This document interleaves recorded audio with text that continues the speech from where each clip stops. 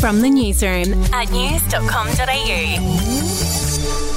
Hi there, I'm Andrew Bucklow. And I'm Bronte Coy. And this is the weekend edition of From the Newsroom, where we take a look at what will be making headlines next week. Rugby star Kurtley Beale will appear in court next week after being charged with sexual assault. The 34-year-old Wallaby star is accused of assaulting a woman in the toilet of a popular Bondi pub, but he's denied any wrongdoing. He's currently out on bail, but has been stood down by Rugby Australia while the matter is before the courts. A bit more legal news coming up next week. A hearing in the extradition case of Aussie pilot Daniel Duggan, who is wanted by the US, will go ahead next week. The former US Marine pilot, who is now a naturalised Australian, was arrested last October at the request of US authorities, who've accused him of helping train Chinese military pilots to fly fighter jets. He's denied the charges and is currently in Sydney's Silverwater Jail. Moving on to sport now, the second race of the 2023 Formula One season is on early Monday morning in Saudi Arabia. Aussie Oscar Piastri is looking to bounce back from his shocker in the first race of the season, where he had to retire after 15 laps. Ferrari's title contender Charles Leclerc will take a 10-place grid penalty into the race for changing part of his power unit. And in entertainment news, next week our interview with Aussie actress Caitlin Stacey will air on news.com.au's podcast I've Got News For You. The ex-Neighbours star lives and works in the US now, and she told us about one of the Hollywood blockbusters that she auditioned for but sadly missed out on. I auditioned for Samara Weaving's role in Babylon. I think it's just like a one or two scene thing. I mean, it makes perfect sense because her and Margot look so similar.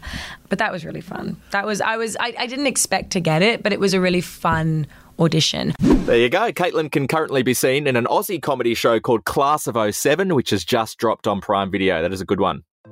Hey, I'm Felicity Harley and I host Healthyish, where we chat to experts, influencers and people in the know from around the globe to arm you with the knowledge to make healthier decisions for your mind, body and soul. I think if we're going to be focusing on health, like sleep is probably the biggest component of that. I think sleep is the cornerstone. Like choose the harder option, because I've never woken up and gone, I regret that run that I went at 4 a.m. I've never done that. Search for Healthyish and Extra Healthyish wherever you get your podcasts.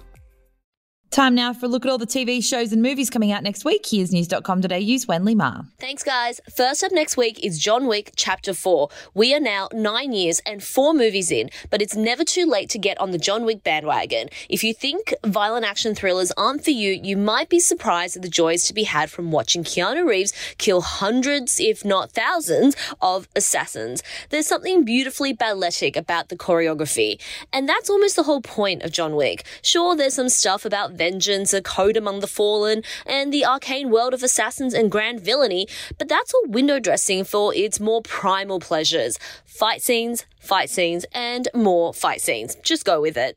John Wick Chapter 4 is in cinemas from Thursday. Next up is Yellow Jackets Season 2, because that first taste of cannibalism wasn't quite enough. Yellow Jackets was one of the surprise hits of 2021, and it's a thriller set across 2 time periods. In flashbacks, we followed the grisly story of a girls' soccer team crash landing in the forest and needing to survive in the merciless wilderness. Even more dangerous than the elements are the desperate actions of starving teenagers. A twisted cross between Lord of the Flies and Alive, Yellow Jackets is a potent stomach churner.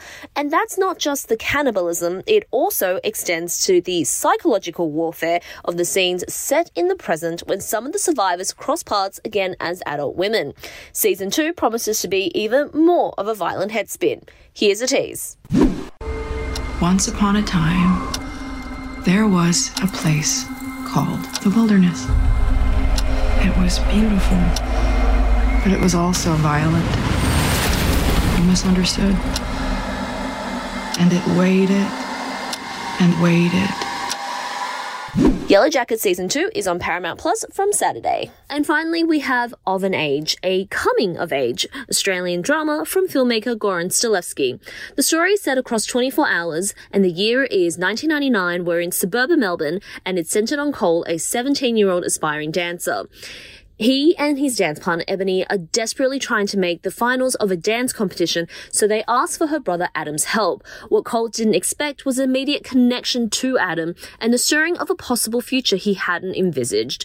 It's a charged romantic drama in the vein of Richard Linklater's Before Sunrise, a heady discovery of love and lust at a certain time in your life when everything is still before you. Of an Age is in cinemas from Thursday. That's it from the newsroom. We'll be back with another update for you on Monday morning. Follow or subscribe to From the Newsroom wherever you get get your podcasts. Are you ready to get an inside look at crime from someone who has investigated some of Australia's worst crimes? It was like Aladdin's Cave.